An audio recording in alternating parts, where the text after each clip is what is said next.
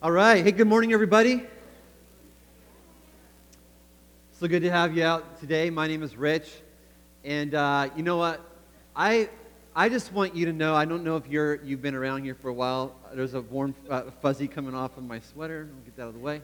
But I want you to know. Whether you're a part of this church or this is your first time here, we are stoked that you're here, and we really believe here at this church that church is not just for churched people, but church is for people that have maybe never been to church before.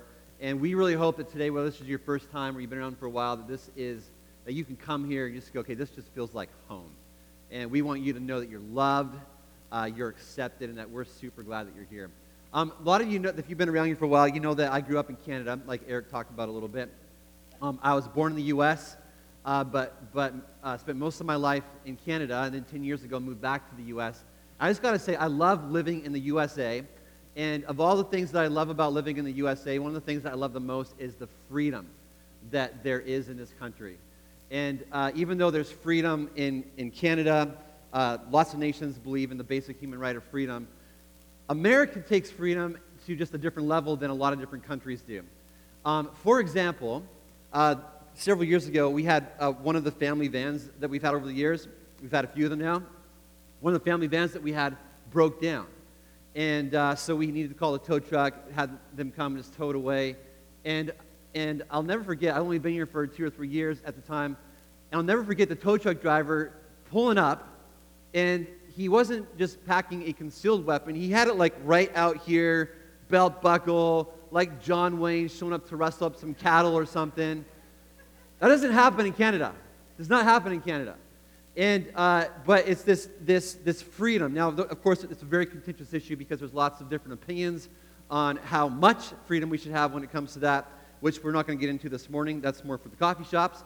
But it does bring me to a different kind of freedom that we enjoy here in the USA that matters a lot to people, and that's the freedom to express your opinion. And what's the line that you hear all the time? The line that you hear all the time is, I might disagree with you, but you have a right, you have a freedom to your own opinion. And then there's the freedom that we have in this country to choose who gets into office. Now, a lot of countries, again, they have that freedom, but here we vote for just about everything. And I don't know if you realize that or not, but when I was in Canada, all I remember voting on when I lived in Canada was we would vote on who the Prime Minister was going to be, we'd vote on who the Premier of the province was going to be, and then we'd vote on some local things like the mayor and different council members in the city. That's about it. Voting ballots up in Canada were fairly straightforward, but here it's not like that.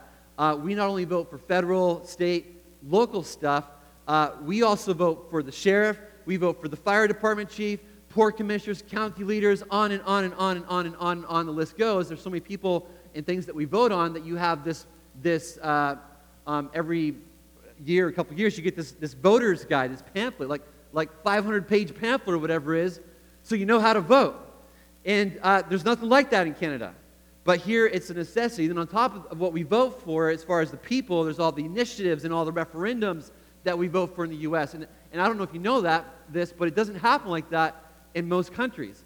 In fact, when I first moved here and heard that we were going to be voting on a levy, I had no idea what a levy was. All I knew about levies was took the Chevy to the levee, but the levee was dry kind of thing. I'm like, why are we voting on this? I didn't have a clue. But in this country, we're blessed to have this incredible amount of freedom. I can vote for who I want. I can pack a weapon in my purse if I want. I can say whatever I want. I can worship however and wherever I want. As long as I'm not breaking a law, I can basically do whatever the heck I want, right? And I love this about America. We have freedom. And the freedom that we have is really good. And the reason that we have freedom is actually really good too. One guy, this university professor named Ian Scoble, professor who teaches and writes about the Constitution and writes about government and freedom, he explains why the founders made it such a big deal about freedom. He said this, he said, freedom is important because it allows us to be ourselves and to work together while maintaining autonomy. It allows us to be us so that we can work together. In other words, freedom enables me to be me. It allows you to be you. The idea is that if you can be yourself and I can be myself, then we will work together for our mutual well-being. This sounds good in theory, right? You're free and I'm free, so now we can work together to make each other's lives better. The only problem, and it's a big one, is that political freedom isn't enough to get us what we really, really want.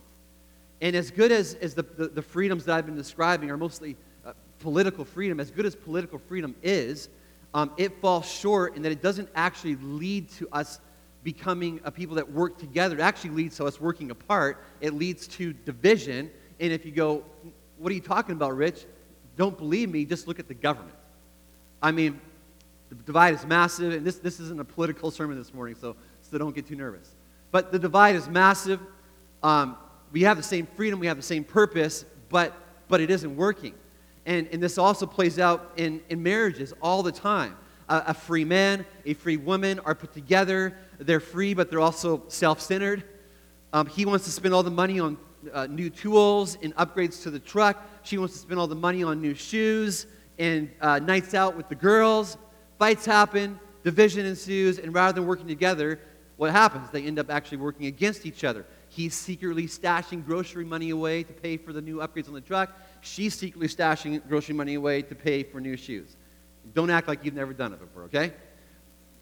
But this is how it works. There's a difference between the freedom that the world offers and the freedom that Jesus offers. And in America, when we talk about freedom, we're generally talking about political freedom. And like we talked about in week 1 of this series, the freedom that the world offers is what? It's my right to do whatever I want. My right to do whatever I want. And to be clear again, there's nothing wrong with this kind of freedom. It's good. It sure beats living in a country where you are told over and over again what you can and cannot do. But here's its downfall. In the end, freedom without Jesus leads to bondage and destruction.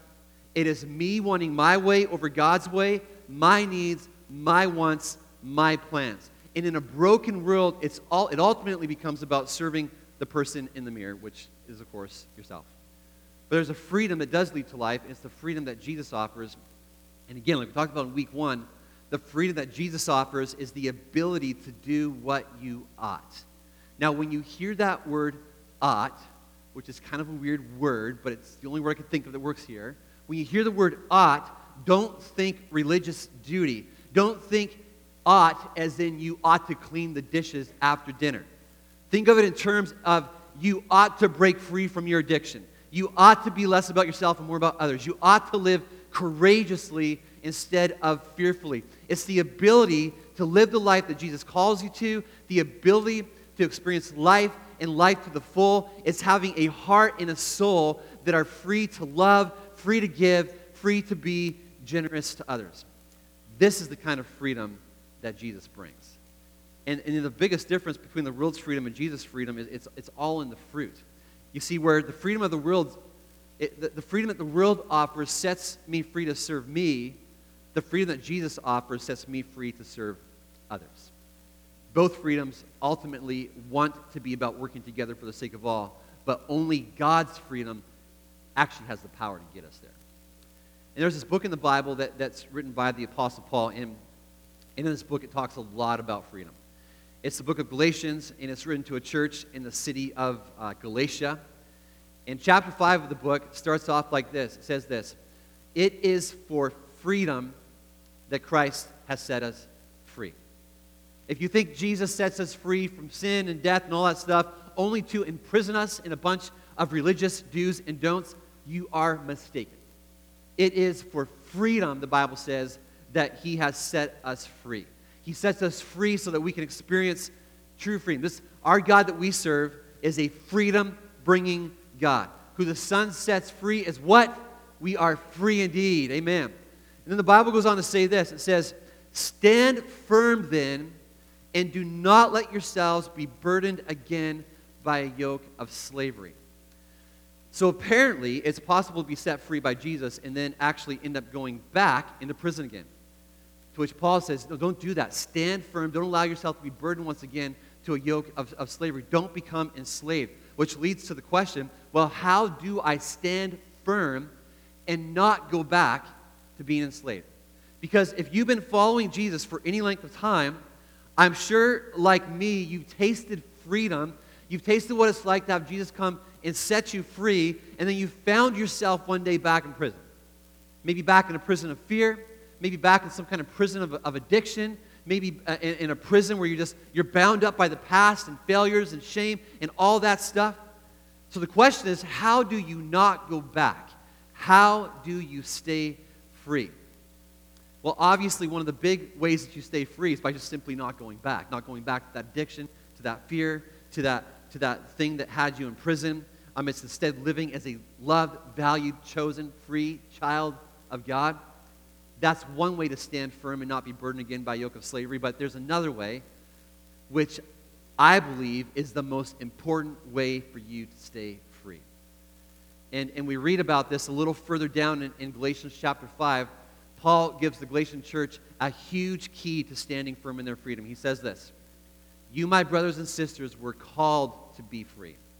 But do not use your freedom to indulge the flesh. Rather, serve one another humbly in love. For the entire law is fulfilled in keeping this one command: love your neighbor as yourself. If you bite and devour each other, watch out, or you will be destroyed by each other." Serve one another humbly in love. Do you remember playing that game, Capture the Flag? Anybody played the game Capture the Flag? What? That's all? The greatest game of all time? And half of you have never played it? Okay, after church today, we're going over to the park. Capture the Flag. Let's go. But it's a great game, right? You split up into two different teams. Each team hides their flag, and then the other team tries to find their flag. And one of the things that makes Capture the Flag so much fun and so adventurous is that while you're trying to capture your flag that's in the other team's, the enemy's territory, while you're trying to capture the flag, the other team is trying to tag you. And if they tag you, what happens? They grab a hold of you and they put you in Capture the Flag jail. Now, I have spent a lot of time over the years in Capture the Flag jail, and it's not very fun because you're stuck there in your little circle with your couple other people, and everybody else is out there running around, having the time of their lives, adventure, trying to escape the bad guys or whatever, and you're stuck there in Capture the Flag jail. But there is nothing like that moment when you see your teammate come running over the hill, breaking through the trees, running 1,000 miles an hour, another person, the enemy, on their tail as they're trying to catch you or come and free you. They come up, they get into the little circle, high-five you, and you're free. Your teammate walks you back to your territory, and you're safe again. And as good as that is, there's a better part of Capture the Flag. And like in life, there are two different kinds of people when it comes to Capture the Flag. There's the kid who gets set free and just decides to play it safe. You know, they've been in prison, they've been in jail, and so they know that's not a whole lot of fun. And so they get set free, they go back, and what do? They just sit around playing it safe. They don't venture back in enemy territory. And hopefully you weren't that kid, okay? If you are, don't tell anybody. We just don't want to know. Or maybe you need some freedom from, I don't know. Anyways, but, because if you were that kind of kid, though, you were squandering your freedom. You had a job to do. You were set free so that you could go back into enemy territory and set other people free, or at least grab the flag and accomplish the mission. Hopefully, you were the second kind of kid that went back and did that. But a lot of Christians get set free by Jesus and they squander their freedom. They get set free from shame or addiction or whatever, and then rather than serve one another in love like Jesus calls us to do, we play it safe. We sit around twiddling our thumbs. We just play church. We just do the Christian thing. Enjoy all the blessings for ourselves. Listen, He set you free so that you could be about setting other people free. And how do you do that? The same way Jesus did, that Paul just talked about here in the Scripture. Serve one another humbly in love. Love your neighbor as yourself. Your freedom is not just for you. Your freedom is for others. It's for others. And this isn't God coming along and going, okay, well, gotcha, bait and switch here. This isn't God going, okay, now you're free, but you're not really free. Now you're a servant of others. You got to serve other people. That's not what God's doing here. It's God saying, no, you are free to do what you were created to do. You're free to love and serve others well. Now, when it comes to loving and serving others well, setting other people free, enslaved people just can't do that. They can't do this. Throughout this series, I've shared how I've been enslaved over the years. I've been enslaved to religion, never really enjoying the freedom in Christ, just seeing church and Christianity as being rules and obligation, and just trying to earn God's love over and over again. I've been enslaved to addiction, gambled away thousands of dollars. I've been enslaved to shame, just that deep-rooted, ugly, awful feeling that there's something wrong with me. I've been enslaved to fear, afraid that people won't like me. Lots of things. And one of the most tragic things, though, about being in prison is that the prison completely cuts off my ability to see beyond myself and be a person who loves other people well. And so, for example, some of the most difficult times in my marriage over the years were when I was hiding this gambling addiction because I didn't want Becky to find out. And so, how could I begin to think about loving and serving her well when I'm just like, I've got this wall that I've built up to try to keep her out. And then there's the fear of rejection that I've dealt with most of my life. And when all your thoughts go something like this, do they like me? Will they accept me? What if I say something stupid? What if they really get to know me and reject me? When all your thoughts are like this, you are incapable of noticing the needs of others around you, reaching out and loving others. Why? Because you're so focused on yourself. This is why the freedom that Jesus comes and gives you the ability to do what you ought to do. He sets you free to notice the needs of others around you and to serve them and to love them well. And when this happens, you'll notice a couple changes take place in you. First of all, you'll have this freedom will enable you to live generously. It will enable you to live generously. It enables you to be generous with your time, enables you to be generous with your money, enables you to be generous with the gifts that God's given you, enables you to be generous with your talents. It's interesting, in a country where we have so much to give away, we hoard so much. We're imprisoned. We're afraid that if we give, we won't have enough for ourselves. And or the prison of the past, it keeps us from being generous. You gave back then, and it was maybe taken advantage of somehow. We live in this prison that keeps us from living generously. Just as a practical example of how this works, one of the things that God is calling us as a church to, CTK Ferndale, one of the things that God is calling us to in 2020, and not just this year, we're going to do things differently around here, is to be a much more generous church in every way, but specifically when it comes to our finances. And every week, the people of this church give faithfully, obediently, give tithes and offerings. We give because God's given us so much. We give because we believe in the mission that God has called us to here in this city to see Ferndale transformed. We believe in this. But up until this year, one of the things that we've done as a church is we've only given away a small part of what comes in tithes and offering, right around 4%. And we believe that this year, God is calling us to go, okay, we're gonna raise that up. Take it from 4% to more around the biblical tithe of 10%. And we're going to start giving this away and giving outside and beyond ourselves. He's calling us to take the step and live generously, to look for ways that we can tangibly bless people in our city, where we can support the different people and organizations around us that we believe in. And we can do this because we have this freedom in Christ.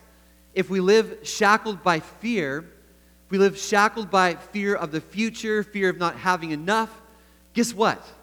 We can't live generously. But when we begin to understand who our Father in heaven is, when we understand just how blessed we are, we're blessed with every spiritual blessing. Our dad owns the cattle on 1,000 hills. He's a God of more than enough. And we understand how his heart is to lavish not only us, but those who are far from him with generosity. Guess what that does?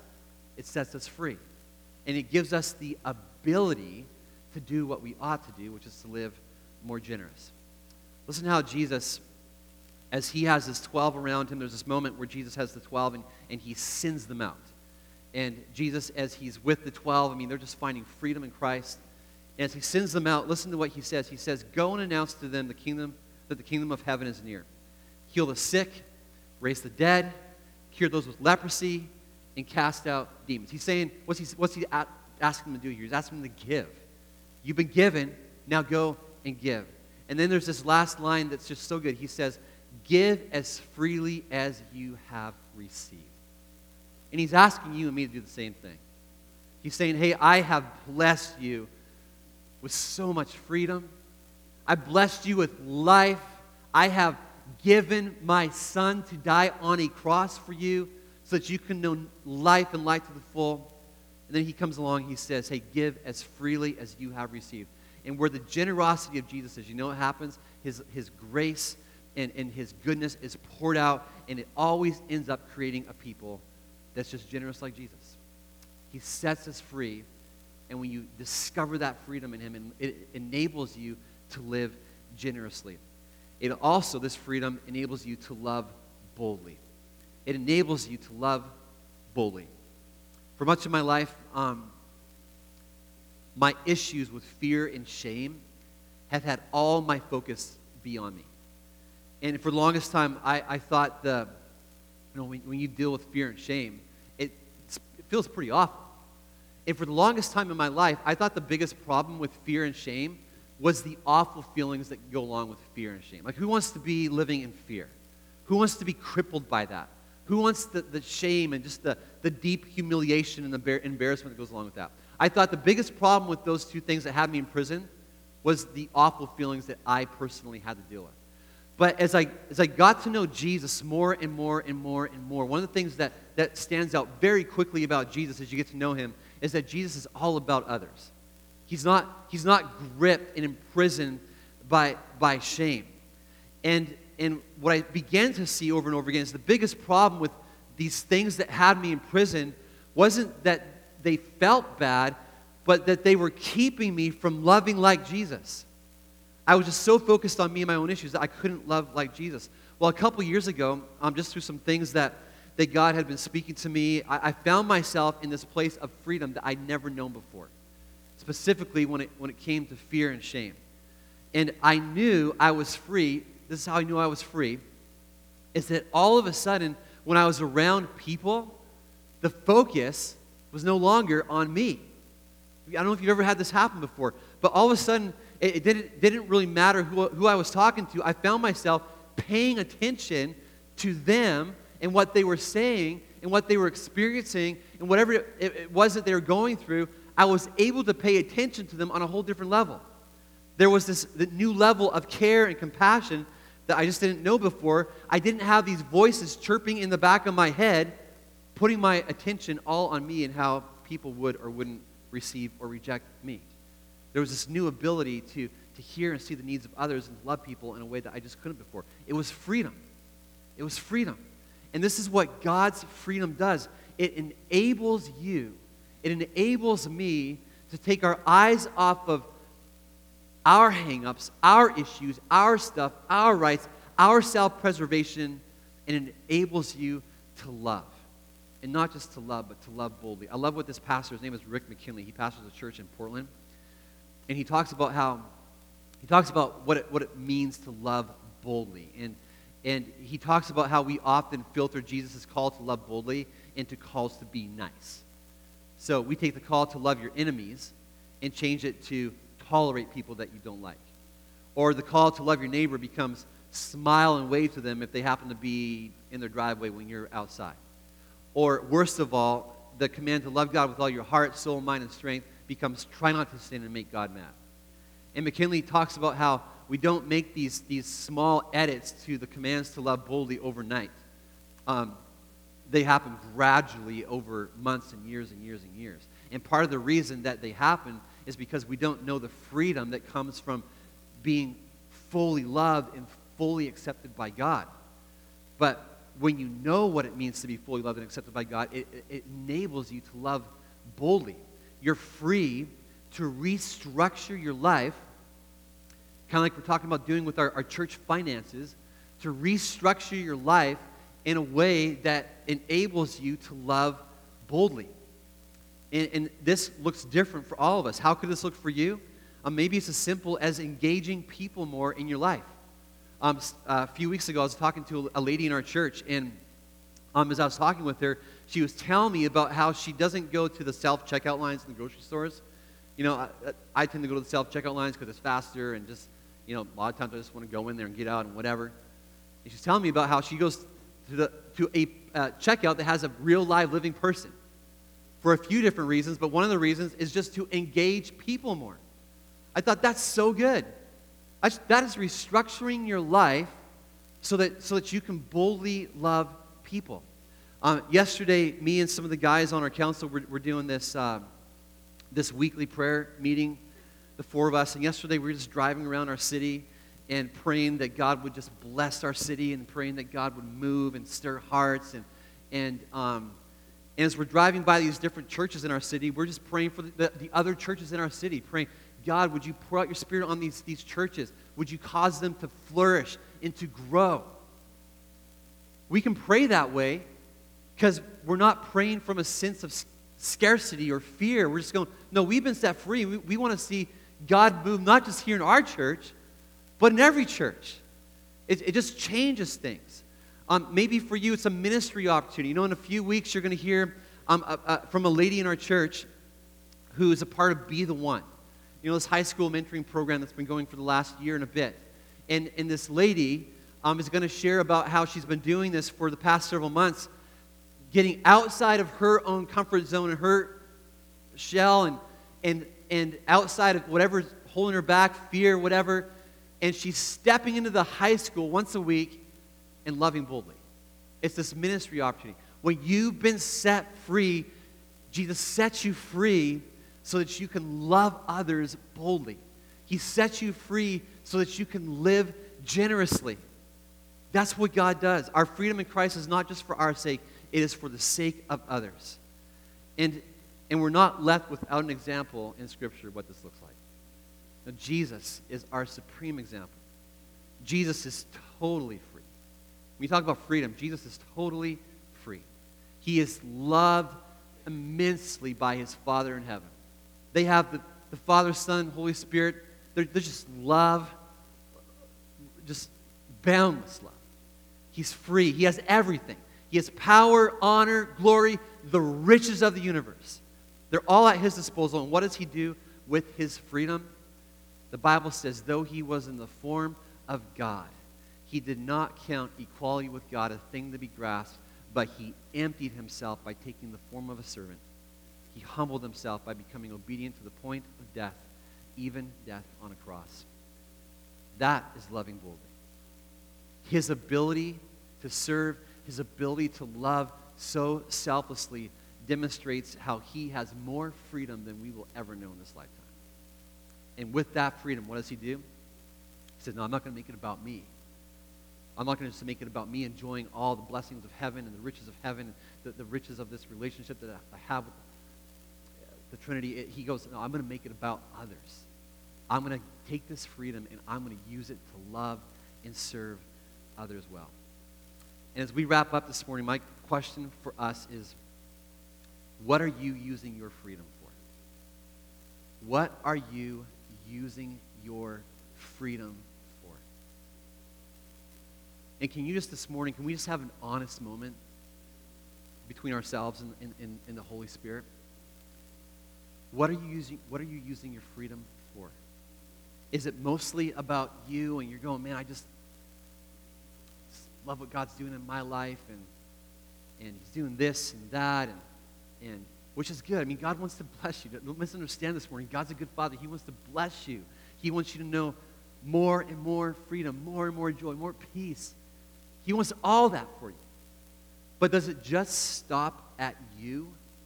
Or are you using your freedom for others? Are you more like that kid in Capture the Flag who gets set free and, man, now I'm out of enemy territory, so I'm just going to play it safe and I'm just going to hunker down? Or are you like that person that's going, no, I'm set free. Let's get it on. I'm going back into enemy territory. I'm going to be about setting other people free. I'm going to be about seeing my neighborhoods transformed. I'm going to be about seeing my city come to know Jesus. I'm going to be about loving others. I'm going to be about serving others. I'm going to be about taking this freedom that God's given me and seeing others set free as well. Which one are you this morning? God is calling us. He is inviting us to be those people that use our freedom to set others free. Would you pray with me this morning? Heavenly Father, Lord, thank you so much that it is just as true today as it was 2,000 years ago when you said those words, who the Son sets free is free indeed.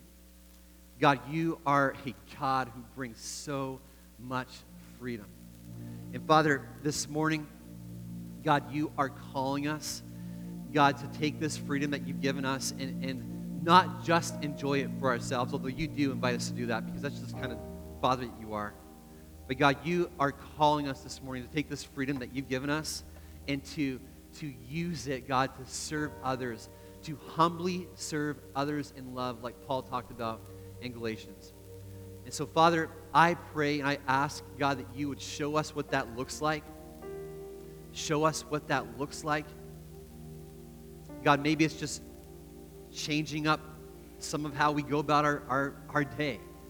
Maybe instead of taking our lunch break to just kind of hunker down and tune out the world, you're asking us to take our lunch break to engage with the other people in the lunchroom.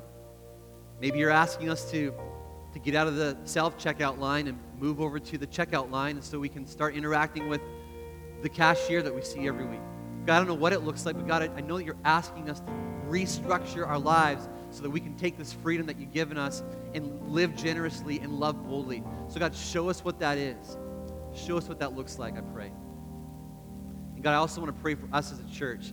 God, I'm excited, God, about how we're doing some restructuring around here. God, we're looking at where we're at, and God, we're looking at where our city is at, and we're going, there's a lot of work that needs to be done. There are a lot of people that don't know Jesus, and there's some restructuring going on. And Father, I pray that Lord, if there's some other things, God, that we need to change and shift, God, that you would show us what those are. God, may we be a church that is constantly about looking for ways that we can live more generously and love more boldly, God, here in the city of Ferndale and wherever it is, God, that you lead us.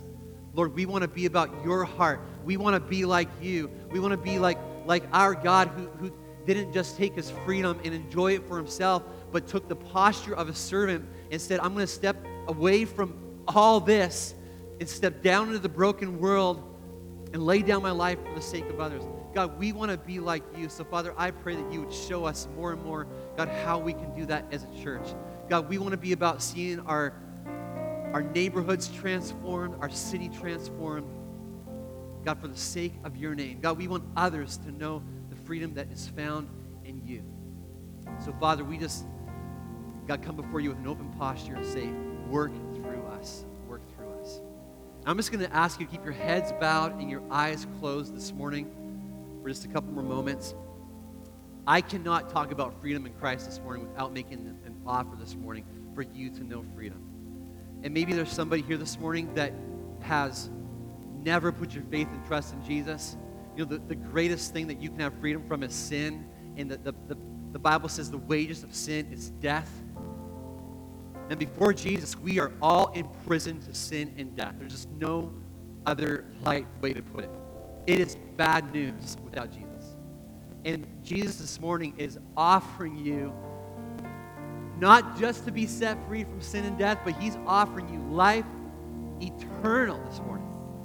And so if you're here this morning and you have never known the freedom in Christ that is available to you when you put your faith and trust in Jesus, it is being offered to you by Jesus. The Bible says that he stands at the door and he knocks.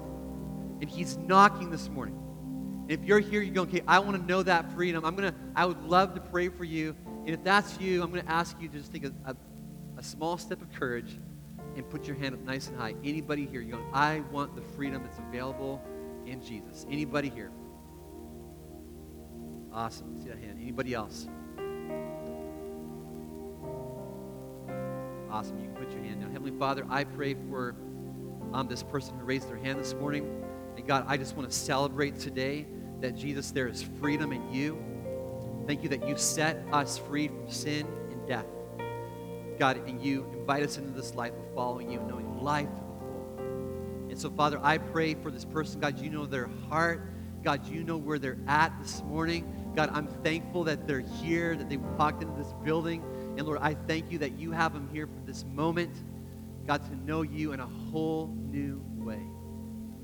So, Father, I pray that, Jesus, they would know what it's like not only to walk in the fullness of your freedom, but, God, they would know what it's like to walk in the fullness of living generously and loving boldly like you, Lord. Father, thank you so much for this time that we've had together today. God, we're excited about what you're doing in our lives. God, we're excited about what you're doing in this church. God, I thank you so much for all that you're doing, for all these things in your name, Jesus. And everybody said, amen.